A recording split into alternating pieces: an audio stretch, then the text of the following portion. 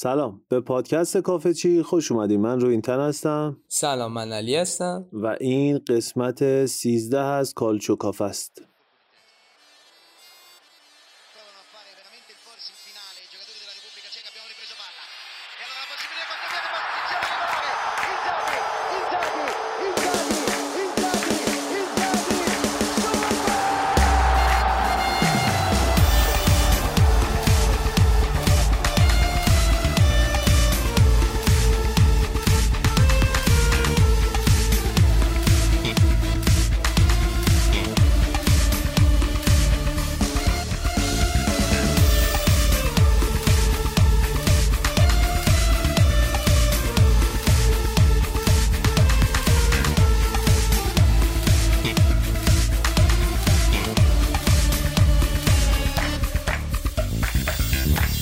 بله، مجددا سلام خدمت همه شنونده‌های پادکست کافه چی. خیلی ممنونم از شما که با ما همراهید. واقعا ما آمارای شنیده شده و کامنت‌ها رو که می‌بینیم لذت می‌بریم و انرژی می‌گیریم برای ضبط اپیزود بعدی. اول من کلمات کلیدی این اپیزود رو بگم علی، بعدش هم بریم دیگه شیرجه بزنیم تو بازی‌ها. کلمات کلیدی این اپیزود اینه: بریس، بونوچی، ولاهویچ، ابراهیموویچ، ساپونارا، تاتاروشانو، سیمونه اینزاگی و فلیکس آفنا ژیان. بله. علی شروع کن با حالا بازی آتلانتا اسپتزیا شروع کنیم. آقا سلام و عرض ادب. به رسم هر سه شنبه شب واسه شما، دوشنبه شب واسه ما، و یه اپیزود دیگه و یه هفته دیگه و یه سری بازی و یه سری سوژه و این فوتبالی که هیچ وقت تمومی نداره جذابیتش. آقا ما بخوایم از همین ابتدا قضیه رو شروع کنیم و وقت پرت کمتری هم داشته باشیم، از بازی آتالانتا اسپتزیا شروع میکنیم. آقا آتالانتا 5 اسپتزیا 2. نتیجه آتالانتایی بود رو این تن، یعنی قشنگ اصلا اصل اصار آتالانتا گاسپرینی اینه.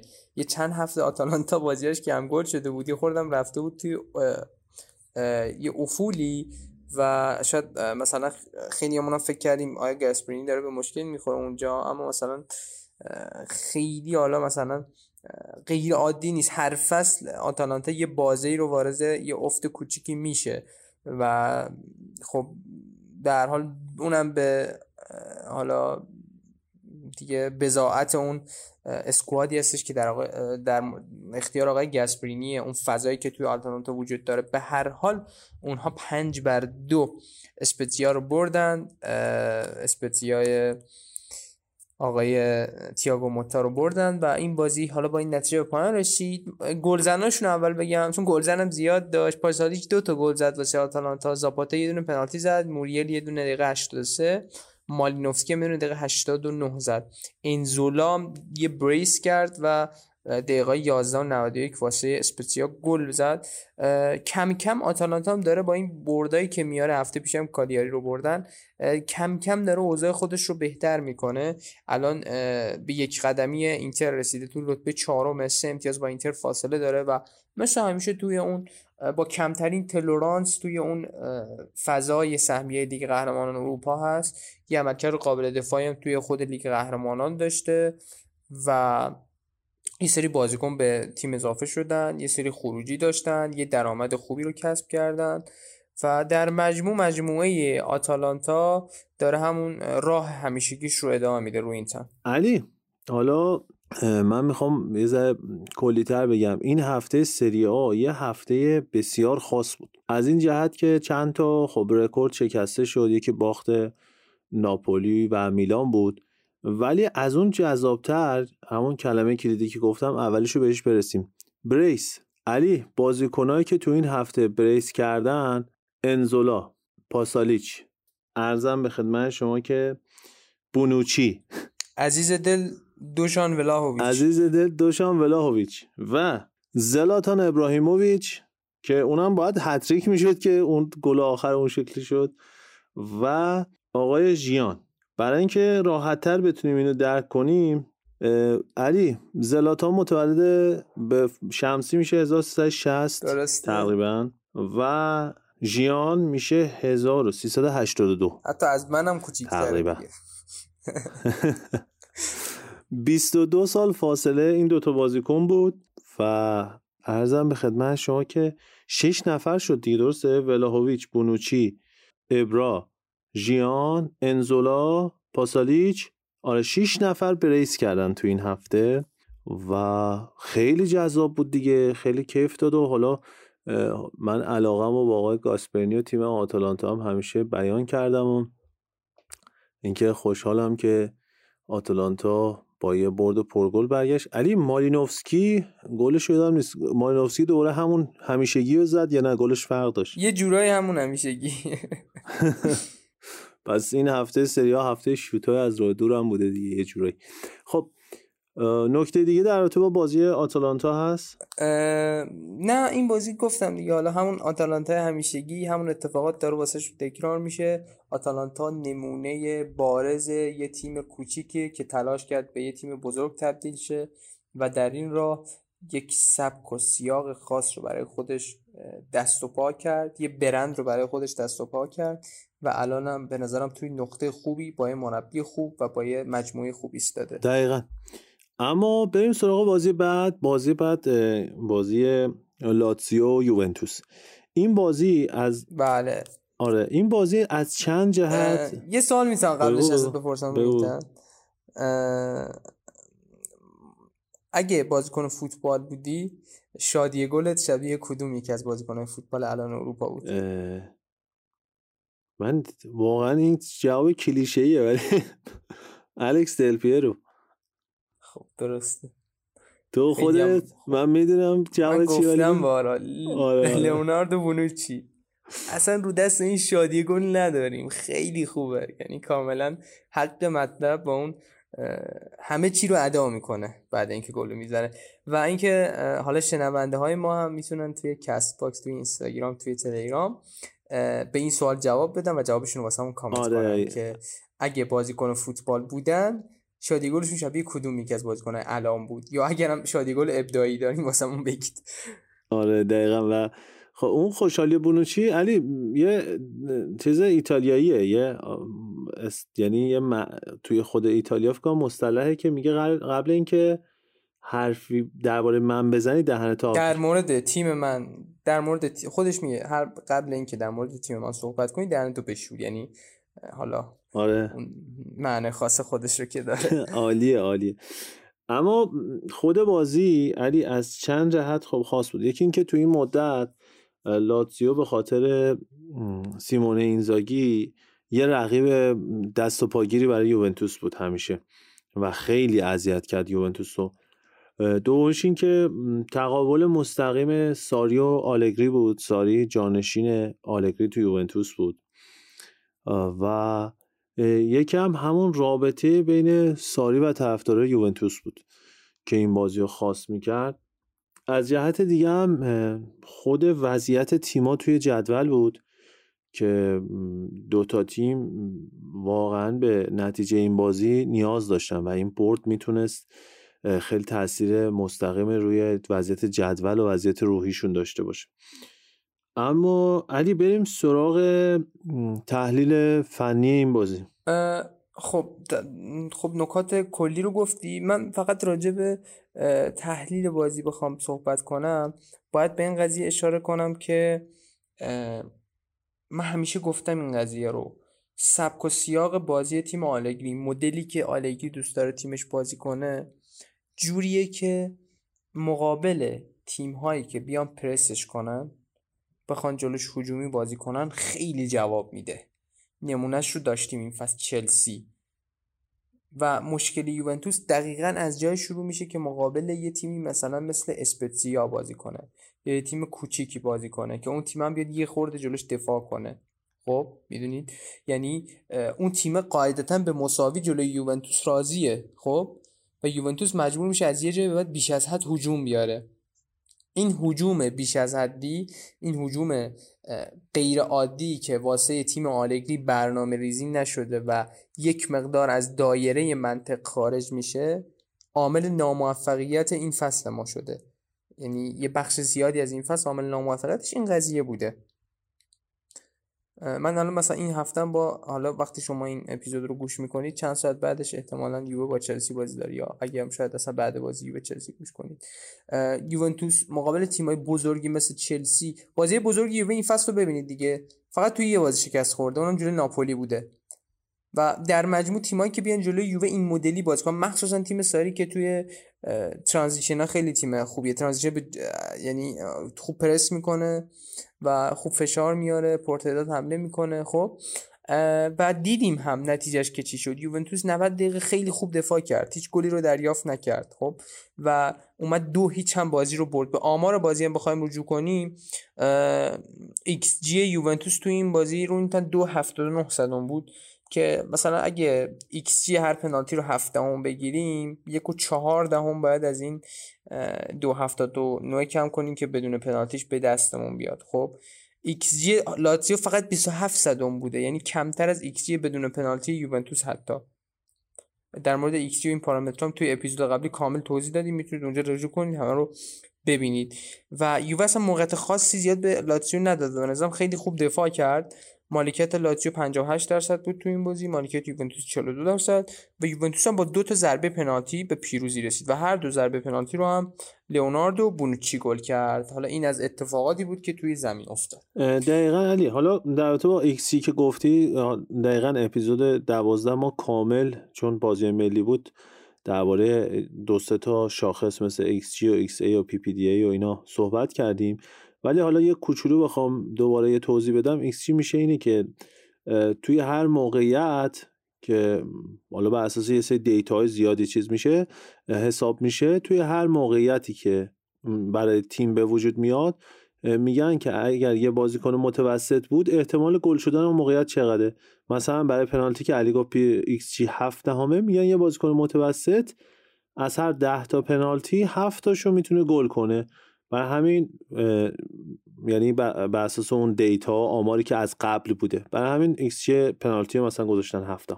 اما در رابطه با خود بازی علی، یه نکته که بود اینه که نکته مثبت اینه که یوونتوس موقعیت نداد به لاتزیو آنچنان که باید شاید، و این خب اعتماد به نفس تیم آلگری این بالا میبره. بعدش هم این که خب لاتزیو یه رقیب سرسختی بود، هرچند که باید این هم اشاره کنیم که خب لاتزیو یکی از مهمترین مهرهاش مثل چیرو ایموبیله رو نداشت، ولی بازی هم توی زمین خود لاتزیو بود.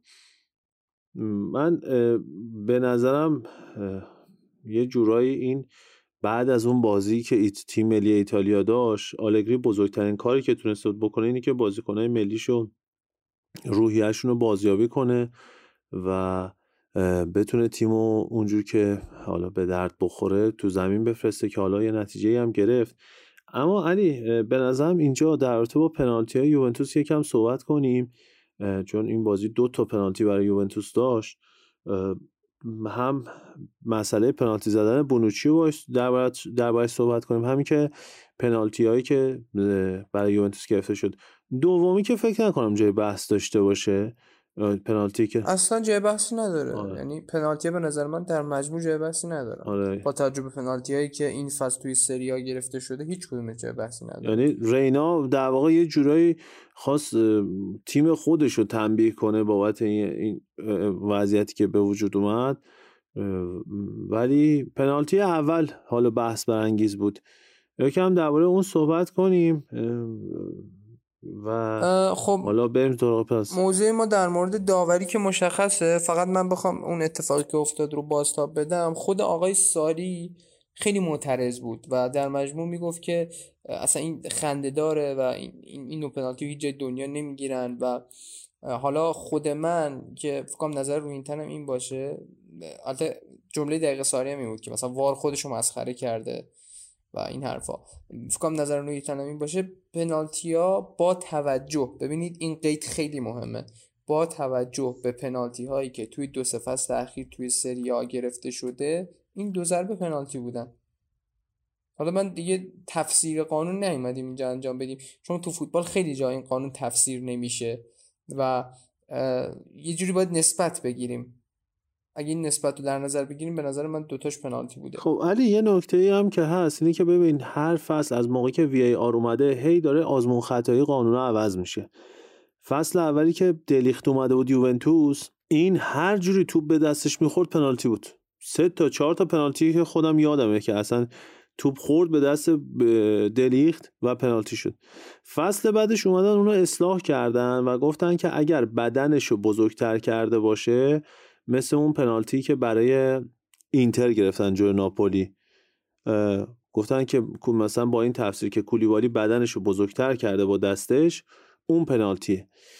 و حالا برخوردایی که رخ میده، من خودم اینجا نظر نمیدم که به نظرم پنالتی بود یا نبود، ولی به حال یه جورایی اونایی که مقابل یوونتوس هستن، حالا طرفدار یوونتوس نیستن، شاید این موضوع رو بخوام بولد کنن که آره یوونتوس با 2 تا پنالتی برد و اینا، ولی اینو بدون بحث طرفداریش میگم که بدون پنالتی ها هم واقعا یوونتوس حق برد مقابل ناپولی با ساری داشت. آمار رو هم دیدیم دیگه، یعنی آمار هم اینو به ما میگفت. آره دقیقا. حالا خود آمار به قول تو و خود روند بازی هم اصلا نشون داد که واقعا یوونتوس میتونست برنده باشه، نه یه پنالتی هم گرفته نمیشد یوونتوس میتونست بازی رو ببره.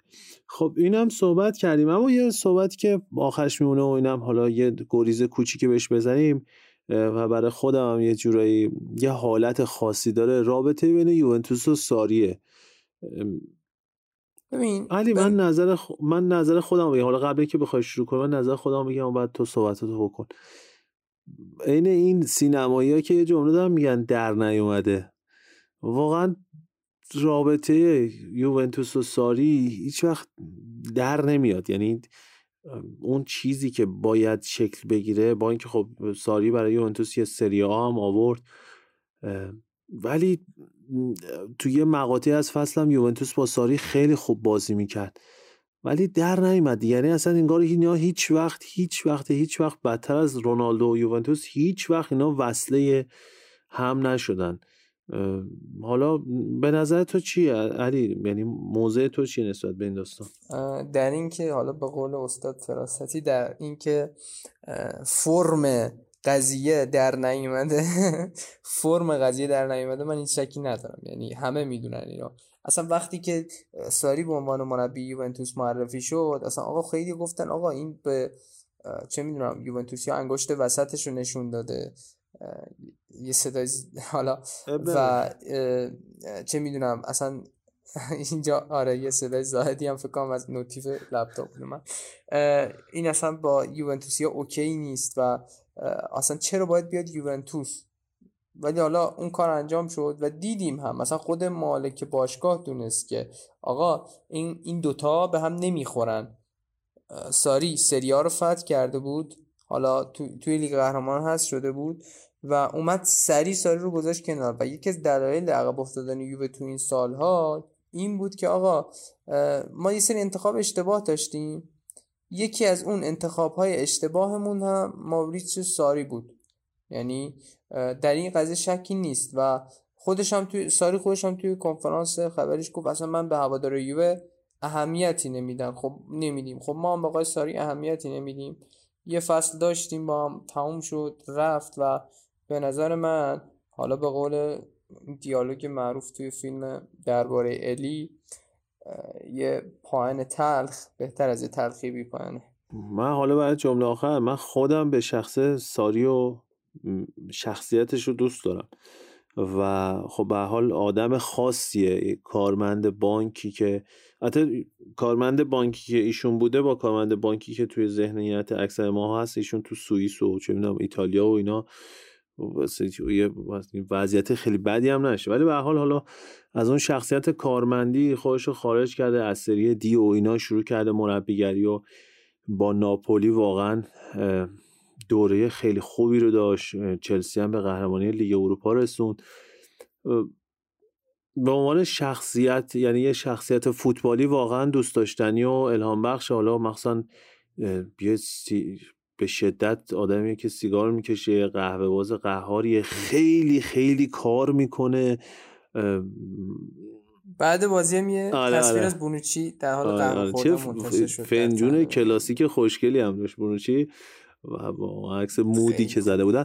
ولی به عنوان شخصی که تو یوونتوس اومد کار کرد، هیچ وقت من نتونستم باش ارتباط برقرار کنم به عنوان یه مربی. و اصلا یکی از مشکلات اساسی ساری هم همینه. تو اپیزودهای قبلی هم اینو من خودم گفتم که نمیتونه ارتباط بگیره با بازیکن امروزی. حالا اون چیزی که الان مود مثل یورگن کلوپ، مثل پپ گواردیولا، مثل یولیان ناگلزمن و حالا بقیه مربیای امروزی که سر کارن، ساری این ایرادو داره که نمیتونه ارتباط بگیره و تو اون مقطع حالا نتونست با ستاره یوونتوس اونچنان که باید شاید ارتباط بگیره. الان تو لاتزیو هم بعضا این مشکل داره دیگه. اون جمله فکر کنم 2 هفته پیشش بود، 1 هفته پیش بود که به بازیکن گفته بود شما میخواید من اخراج بشم و این چه وضع بازی کردن و اینا. خب از خیر بازی لاتزیو یوونتوس بگذاریم. علی اگر نکته دیگه نداری؟ نه کامل به نکاتش پرداختیم. آره به نظرم اینجا یه جایی که بریم یه موزیک گوش بدیم و برگردیم. بله بریم بشنویم برگردیم و همین.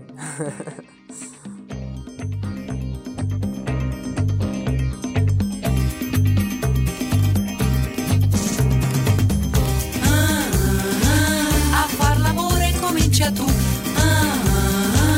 a far l'amore comincia tu. Se lui ti porta su un letto vuoto, il vuoto daglielo indietro a lui. Fagli vedere che non è un gioco, fagli capire quello che vuoi. A far l'amore comincia tu, a far l'amore comincia tu. E se si attacca col sentimento, portalo in fondo ad un cielo blu. Le sue paure di quel momento le fai scoppiare soltanto tu. Scoppia, scoppia, mi scoppia. Scoppia, scoppia, mi scoppia il cuore. Scoppia, scoppia, mi scoppia. Scoppia, scoppia, mi scoppia il cuore. Live, live, live life. È un disastro se te ne vai. Scoppia, scoppia, mi scoppia. Scoppia, scoppia, mi scoppia il cuore. A far l'amore comincia tu. بله خیلی ممنون که با ما همراهید و این نکته ما بگم که اپیزودهای کافه چی تو فصل 3 با اسم کالچو کافه منتشر میشه و بداهه است. از روز اول کافه چی بداهه بوده تا به امروز. علی بریم سراغ یه بازی وحشتناک جذاب، بسیار زیبا و بسیار از دید یک آدم فوتبالی لذت بخش برای طرفدارای میلان ولی آزاردهنده. فیورنتینا 4 میلان 3. بازم تیمی بازی بود که 2 نفر توش بریس کردن و اولین باخت میلان تو سری آ شاهکار آقای تاتاروشانو. واقعا چقدر میلانیا هرس خوردن. یعنی من به عنوان کسی که خودمو جای طرفدارای میلان گذاشتم، یعنی اون لحظه که تاتاروشانو اون حرکت انجام داد و بعد اون دفاعی که روبروش بود و اون خامه روی کیک تاتاروشانو رو براش زد، باعث شد که میلان گل اول رو بخوره و گل دومشون هم که آقای ریکاردو ساپونا رو گفت من این گل رو بزنم و که بریم تو رختکن دیگه. از پشت محوطه زد رفت اونجا که غم نباشه و باخت 4-3. هوام سرد بود دیگه، زد واقعا برن تو رختکن. یعنی آره گفت واقعا هوام سرد، من اینو بزنم که دیگه بریم رختکن دیگه. خوشگلم زد واقعا. اما درخشش ولاهویچ و زلاتان ابراهیموویچ تو این بازی خیلی جذاب کرد بازی، حالا جدا از اون شوخیایی که ما کردیم. و تیم آقای وینچنزو ایتالیانو. علی بریم سراغ این بازی. ابتدا امر بگم که ولاهویچ و دیگر هیچ، یعنی تو این قضیه من شکی ندارم ولی این بازی همه چی داشت، یعنی حتی اون مه سریایی رو هم داشت. یعنی دیگه چجوری دقیقاً راست آرتمیو فرانکی با اون مه ایتالیایی خاص سری هم داشت. من یه نکته هم بگم، آرتمیو فرانکیو یکی از ورزشگاه قدیمی ایتالیا است که یه بار فیورنتینا می‌خواست تخریب کنه ورزشگاه جدید بسازه، میراث فرهنگی اجازه این قضیه رو نداد. یعنی دیگه یه جورایی جزء مکان‌های باستانی ایتالیا محسوب میشه. توی فلورانس هستش و با توجه به ارتفاعی هم که داره استادیوم مهگیری هستش به قول معروف. حالا اگه اصطلاح خوبی باشه. علی قبل اینکه سراغ بازی من نکته بگم. خب میدونی که فیورنتینا یعنی فلورانس یکی ورزشگاه آرتمیو فرانکیو داره، ولی یه منطقه بسیار با اهمیت تری که داره منطقه کوورچیانو، یعنی کمپ کوورچیانو که هم توش مربیای بزرگی پرورش پیدا میکنن، تیم ملی ایتالیا، خونه تیم ملی ایتالیا است. آره و هم که کمپ تیم ملی ایتالیا است، یعنی خونه تیم ملی ایتالیا است. و اینا رو خب اگر که اشتباه نکنم به احتمال قریب به یقین همه اینا رو بنیانگذارش آقای لویجی ریدولفی بوده توی اون دوره موسولینی و به حال اون شخصیت بزرگی که تو اون زمان بوده. و خود البته اینم باید بگیم که هم فکر کنم مربی ناپولی یهو اسمش از ذهنم پرید، علی کمکم کن. اسپالتی و آقای آلگری هم جفتی مال منطقه توسکانی هن، یعنی مال همین منطقه هن که فلورانس توش فیرنزه توش واقع شده.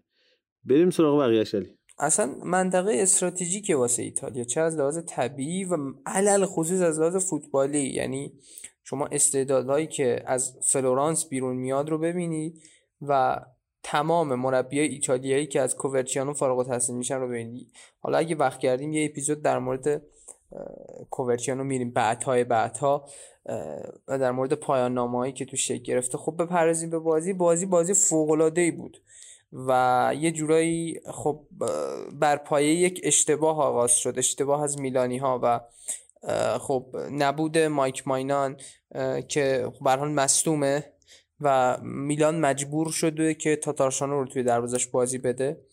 خب و دیگه اصلا خیلی نمره پایینی هم گرفت تاتارشانو، نمیدونم چجوری عملکردش رو توجیه کنم. یعنی روی یک صحنه اشتباه، یک کار اشتباه با گولر و دفاع وسط تیم میلان یعنی گابیا که بعد بازی هم یعنی از خجالت خودش و خانواده‌اش در اومده بودن، بازی یکی شد و آقای آلفردو دونکن گل زد برای فیورنتینا تا اینکه همینجوری بازی ادامه پیدا کرد.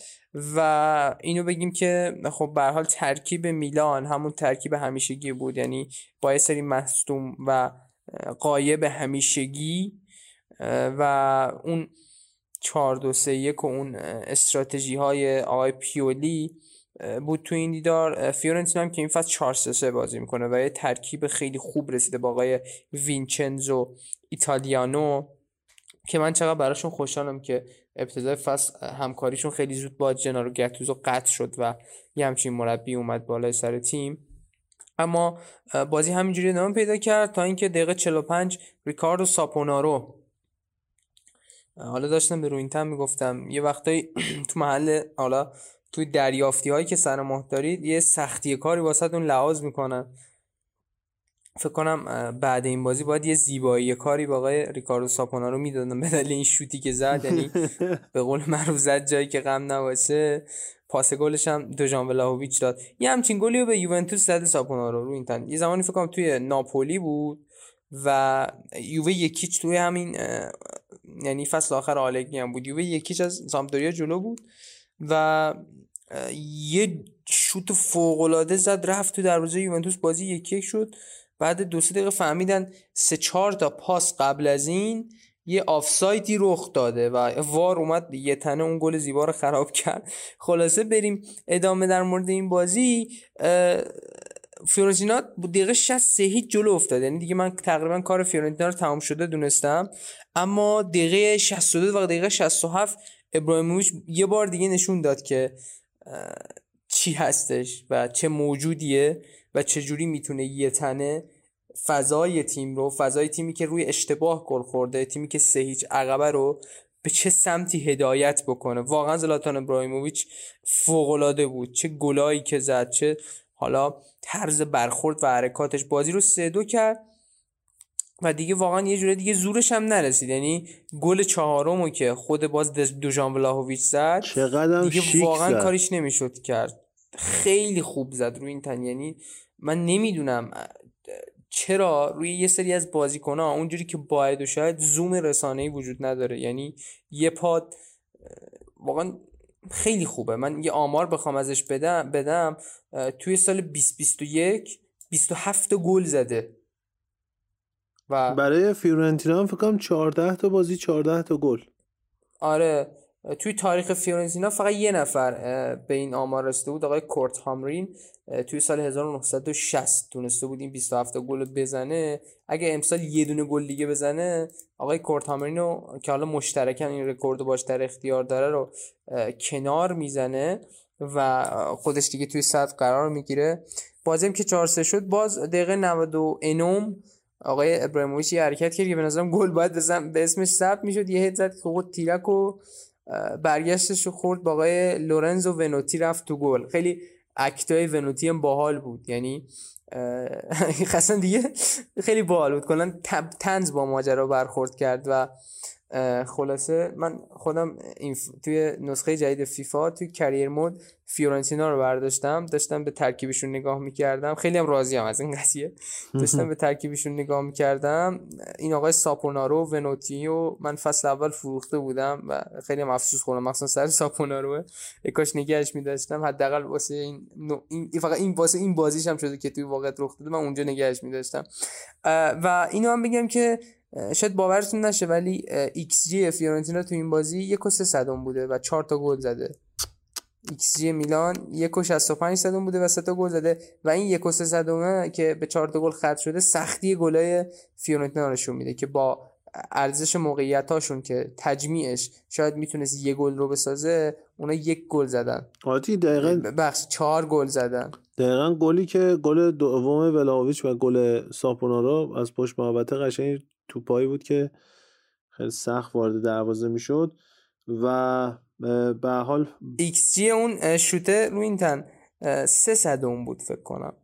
300 رو کرد تو گل آقای ساپونارو. بله گل خیلی زیبایی بود و مثلا مهمتر این که این هفته سری آ گلای خیلی خوشگلی داشت. گل دریس مرتنس، گل دوم آقای ژیان، گل ولاهویچ، گل همین ساپونارا و دیگه الان حالا تو ذهنم نمیاد ولی واسه یه هفته سری آ فکر کنم کافی باشه اینقدر گل قشنگ. علی حالا نکته که در تو با ولاهویچ که دیده نمیشه گفتی، حالا به نظرم تو خود سری آ هم اونقدری که ولاهویچ دیده شده اون جوانی سیمونه دیده نشده.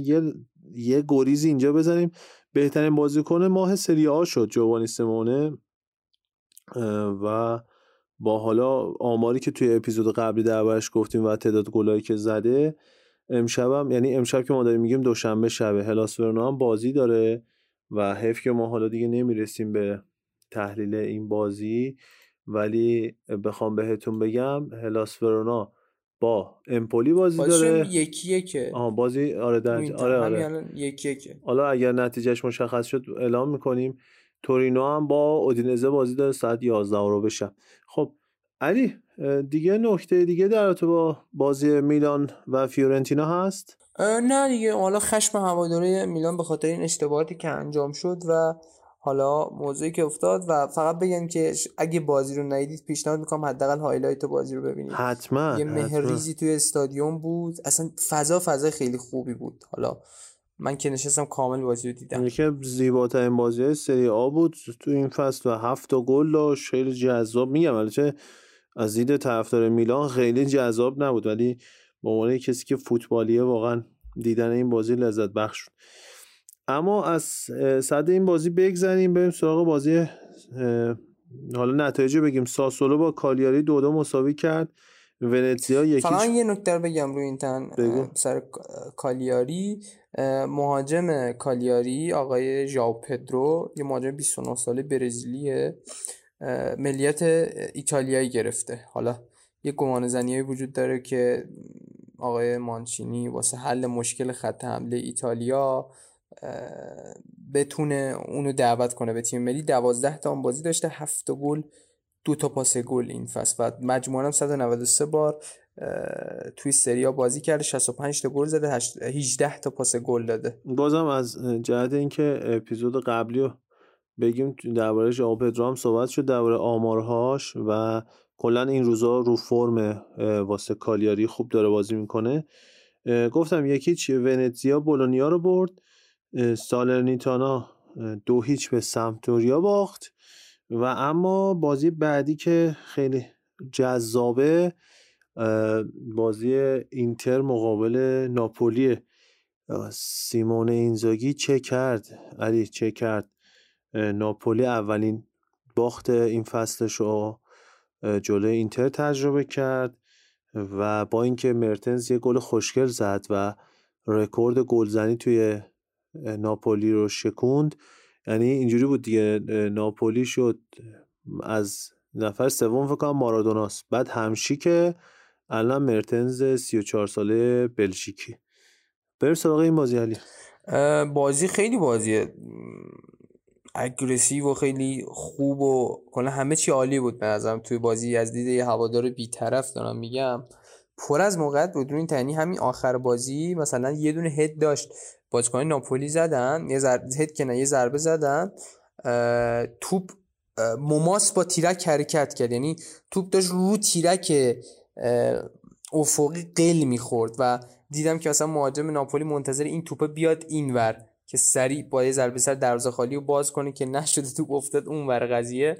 و کلا بازی جذابی بود و آخر بازی هم دیدیم که اصلا چی بهش میگن آقای سریع شوت، آقای موقع آخر بازی آقای اسپالتی اصلا افتاد زمین، پخش روی زمین شد و اصلا یه اتفاقات خیلی باحالی افتاد توی بازی و کلا عالی، همه چی خوب بود. اون حالا بوسه‌ای هم که آقای سیمون اینزاگی بعدش داشتن با اهل منزلشون توی استادیوم. بله 3-2 تمام شد بازی به نفع اینتر. خیلی معادلات قهرمانی داشت. خیلی خوب گفتی.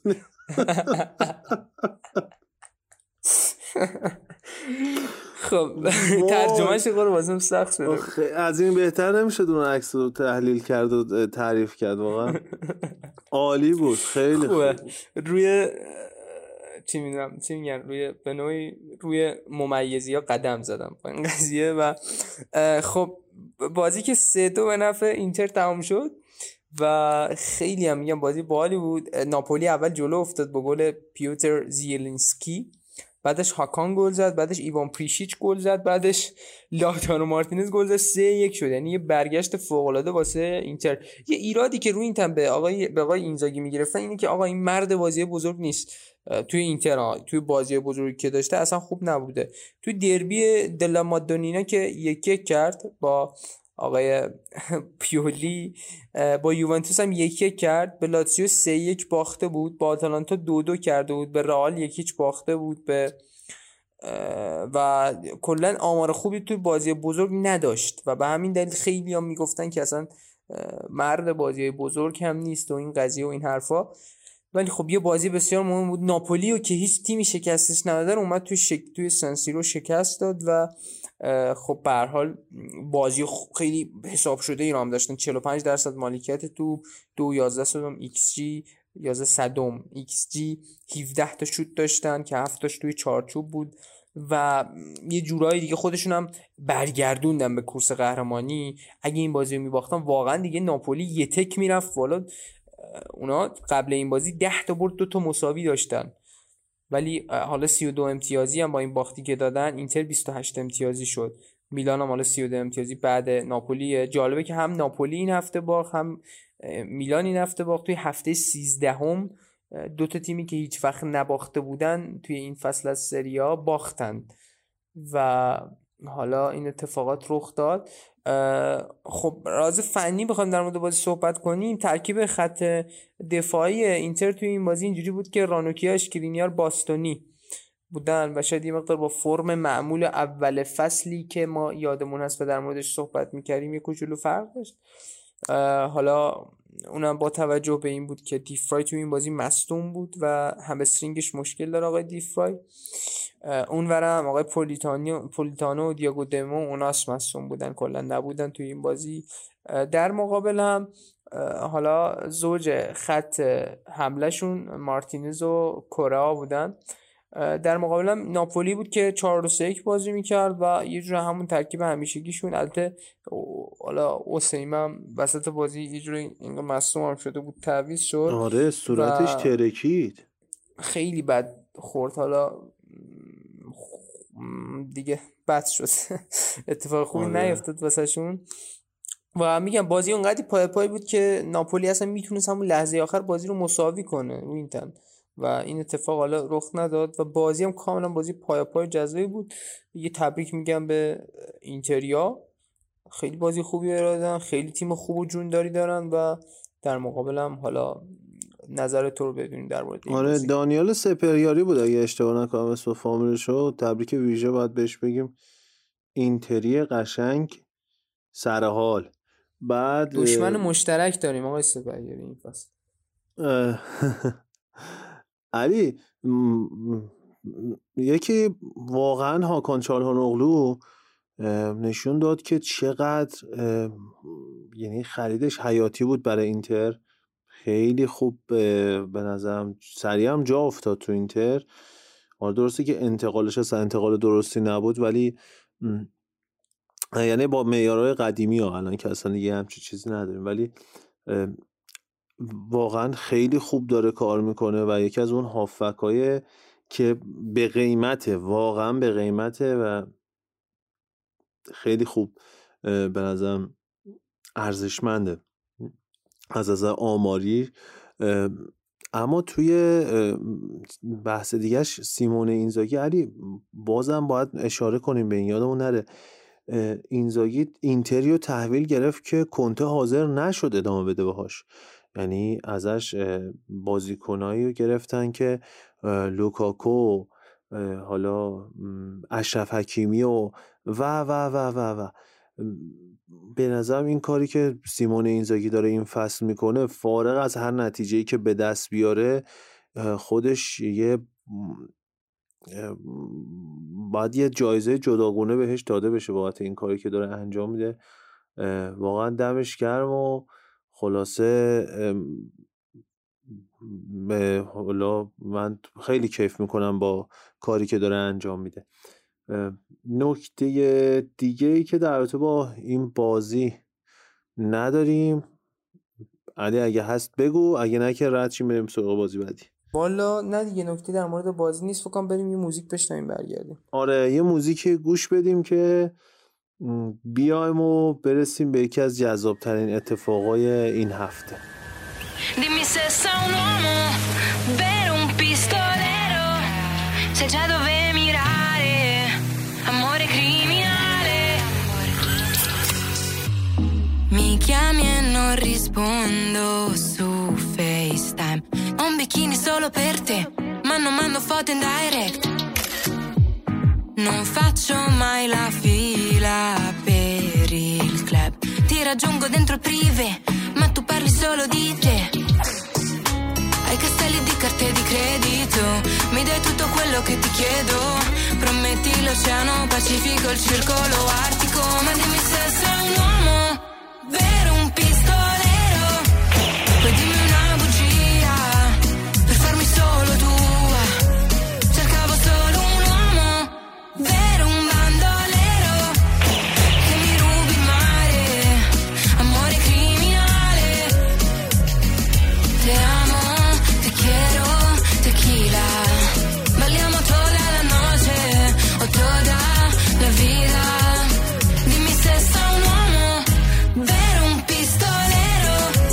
Sai già dove mirare, amore criminale.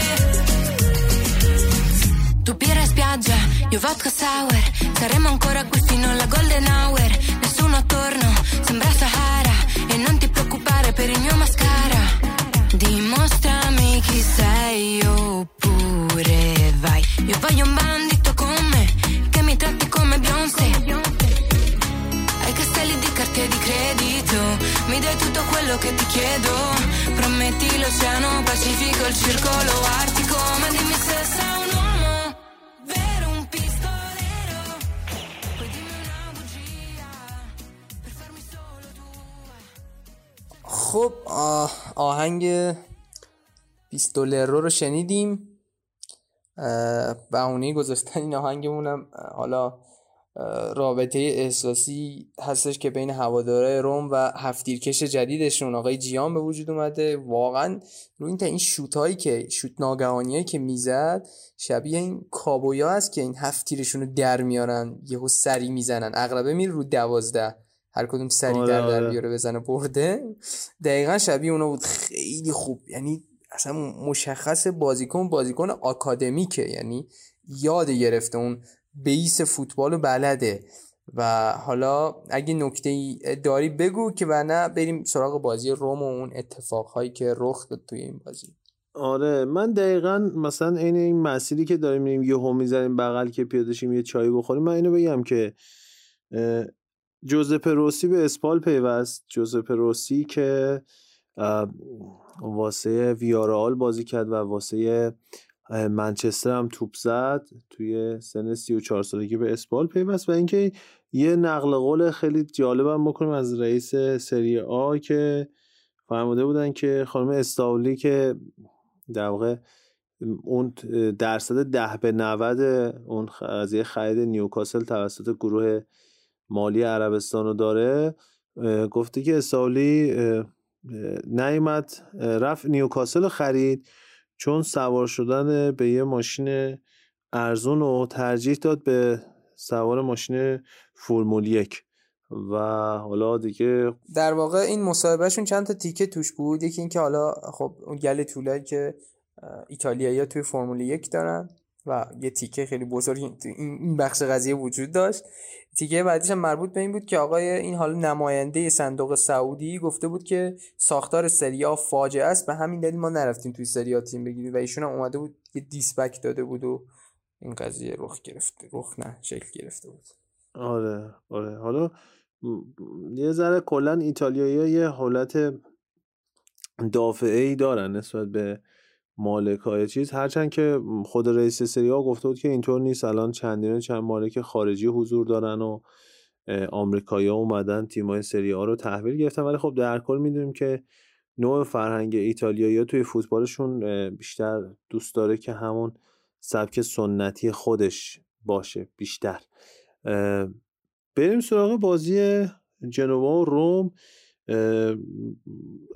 علی توی صحنه اگه اشتباه نکنم گل دومی که گل اول فکر کنم ژیان زد رفت سمت نیمکت روم، بعد مثلا خواست بره سمت مورینیو ولی مورینیو اصلا داشت خوشحالی خودشو میکرد.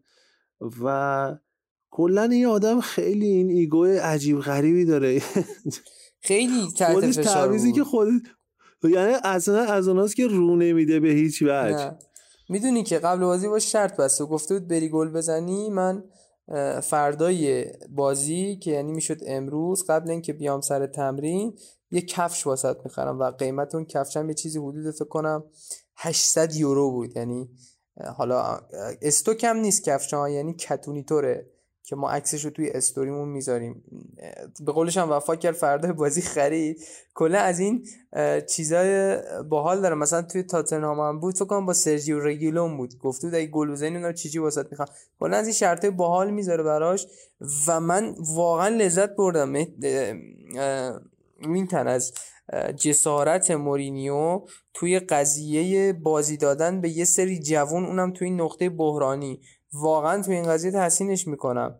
یعنی مثلا خیلی راحت میتونست شومودروفو میاره بیرون، مثلا کارلوس پرز رو بیاره جاش، اما این کار نکرد. مثلا جیان رو آورد تو سیستمشو به 3 دفاعه تغییر داده. مثلا بازیکن جوونی مثل حالا تکیبشو خود جوان‌تر کرده، بازیکنی مثل مالاش کومبولای 21 ساله رو مثلا گذاشته دفاع وسط بازی کنه، همین جیانو میاره تو و کم کم داره یه سری بازیکن جوان رو هم به مثلا توی تعویضاش هم این جسارت داشت. مثلا یکی از تعویضاش ادواردو بووه بود که 19 سالشه و توی پست هافک دفاعی بازی میکنه و خب به هر حال از اون بیدون الماسای تراش نخورده خود روم هستش و برآمده از آکادمی روم هستش.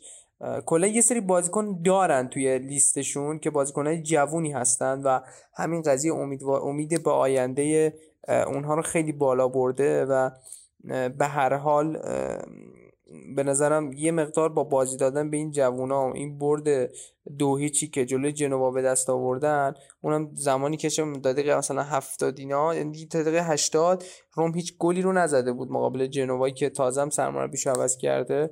آقای آندری شفچنکو نشسته رو نیمکت روم و بخش رو نیمکت جنوا و با بازی دادن به همچین جوونی و این ترکیبی که تغییرش داد و یه سری حالا به نوعی بنزین سبز ماجرا رو داشت اومده و الانم بازی رو 2-0 بردن. یه مقدار به نظرم از اون فضای بحرانی دور شدن رو این تن. بله و جمله‌ای که مورینیو گفته بود که آرزوی من برای شفچنکو شکست در بازی اول و سپس کسب عناوین متعدد.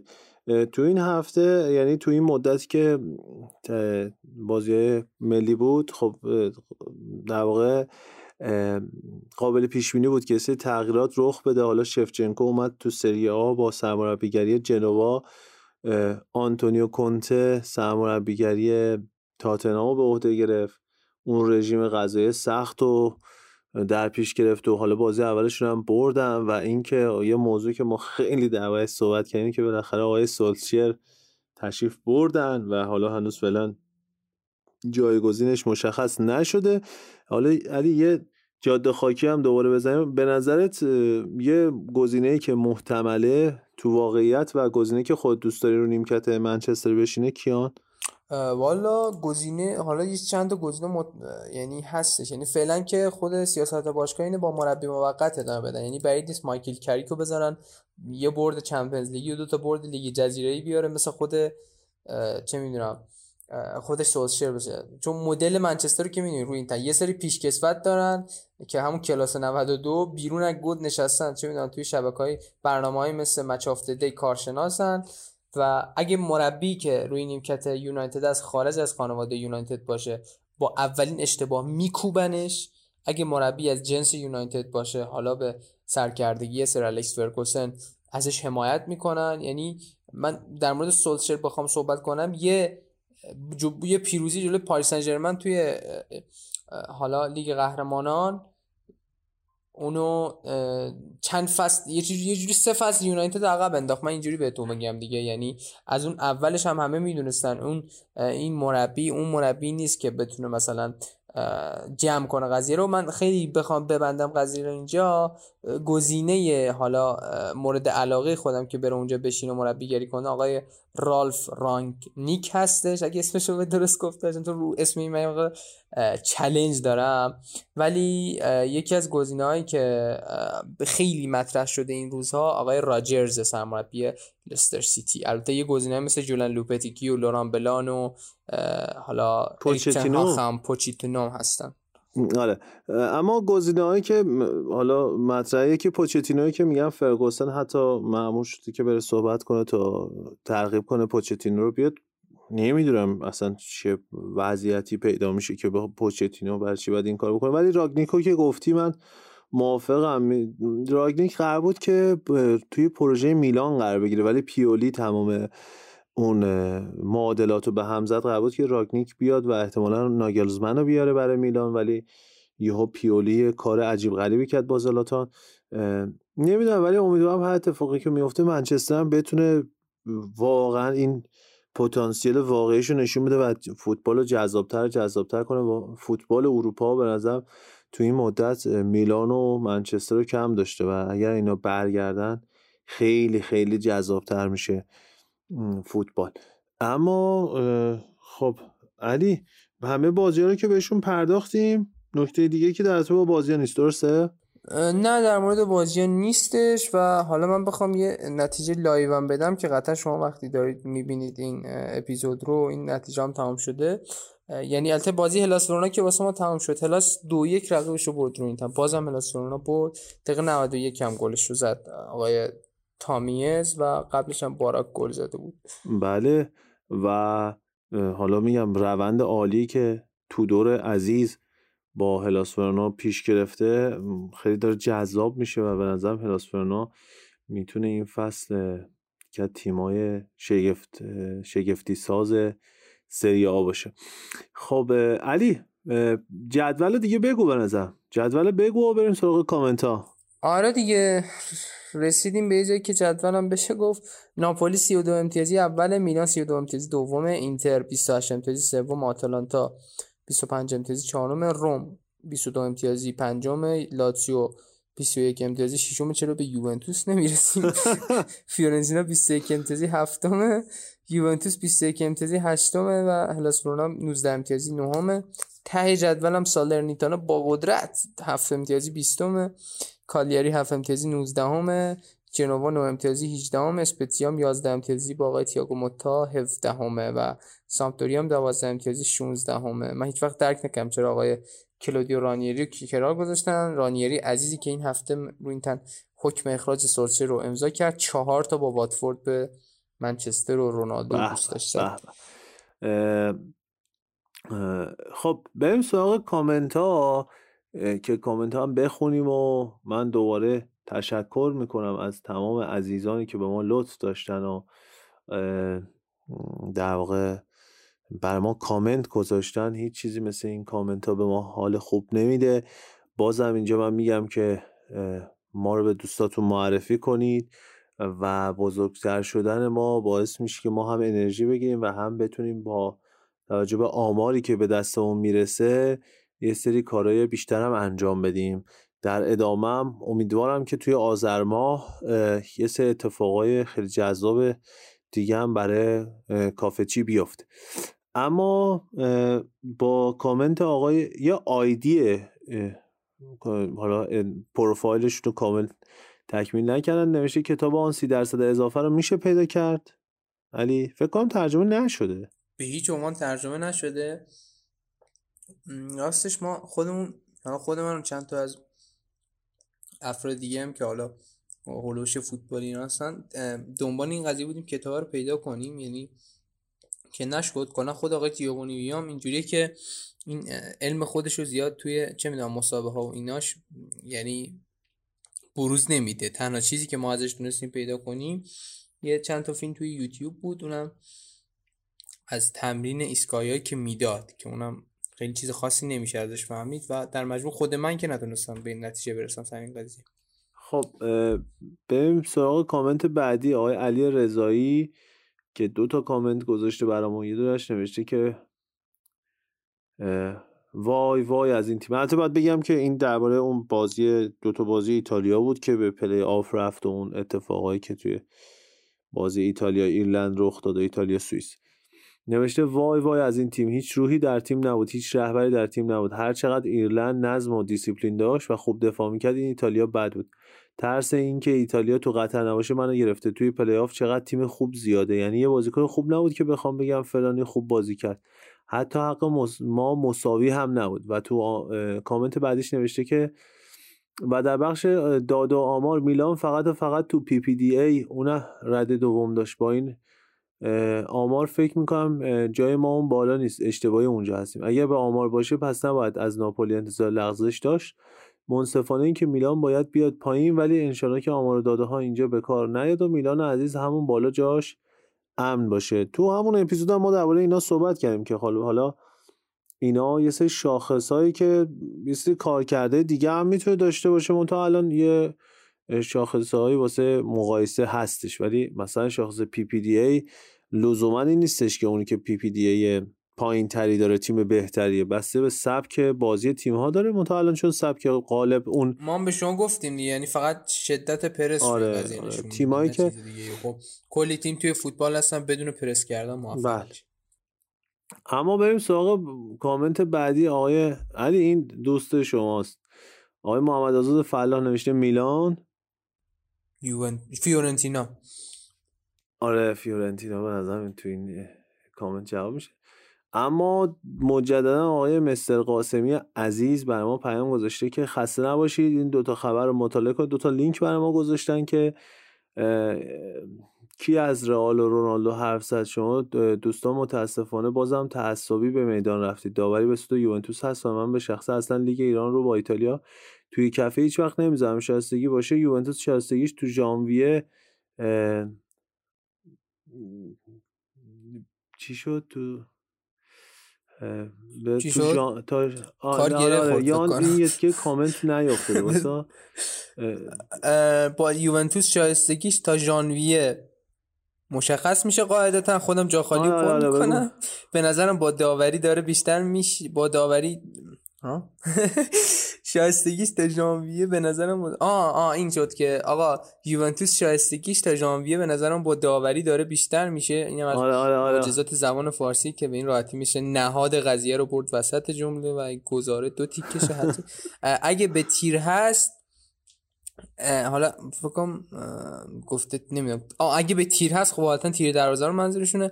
خبرنگار ESPN میگه روم بیشترین توپ رو به تیر دروازه زده و کلام آخر این که آن چیزی که شایسته روم هست رو بهش بدین. راجع به مسائل دیگه باهاتون صحبت میکنیم. آقا ما همیشه به روم پرداختیم. رو این تمید خود منم از فنای آقای مورینیو هستم و حالا دیگه این بضاعت ماست دیگه. حالا میگم بازم هر کی نظر خودش رو داره. آره من حالا میگم اصلا قبول، شما درست میگه داوری ها به سود یوونتوس ما میپذیریم. مثلا این هفته که دیگه فکر کنم شما دیگه قشنگ یعنی دیگه اون گزارتون کاملا قابل اثبات میشه برای خودتون که 2 تا پنالتی هم برای یوونتوس گرفته شد. اما بله خب بعدش چی؟ بعدش به خاطر این ناعدالتی تیما واقعا اگر این اتفاقو میدونن باید بازی نکنن یا باید بازی کنن یا مثلا چه کار دیگه ای میشه کرد؟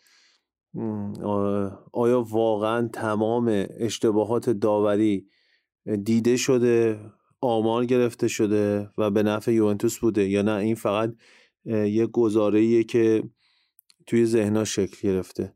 واقعا من اینو نمیدونم. اگه من بتونم به یه آماری دسترسی پیدا کنم که بفهم مثلا توی 10 فصل اخیر بیشترین اشتباهات داوری به نفع کدوم تیم بوده، اگر بفهمم که برای یوونتوس بوده قطعا میام اینجا بهتون میگم.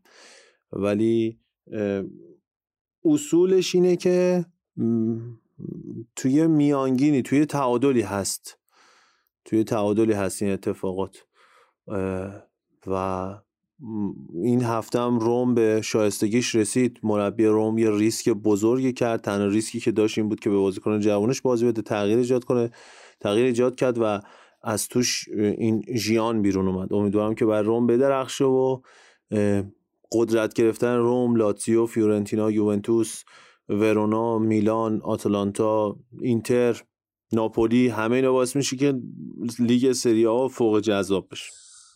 بله بازم میگم که ما از کامنت مخالف ناراحت نمیشیم. من خیلی خوشحال میشم که ایشون دوباره اپیزود ما رو گوش میده، دوباره کامنت میذاره. امیدوارم بازم کامنت بذاری برای ما و نظرتو بگی، برای ما این لذت بخش میشه.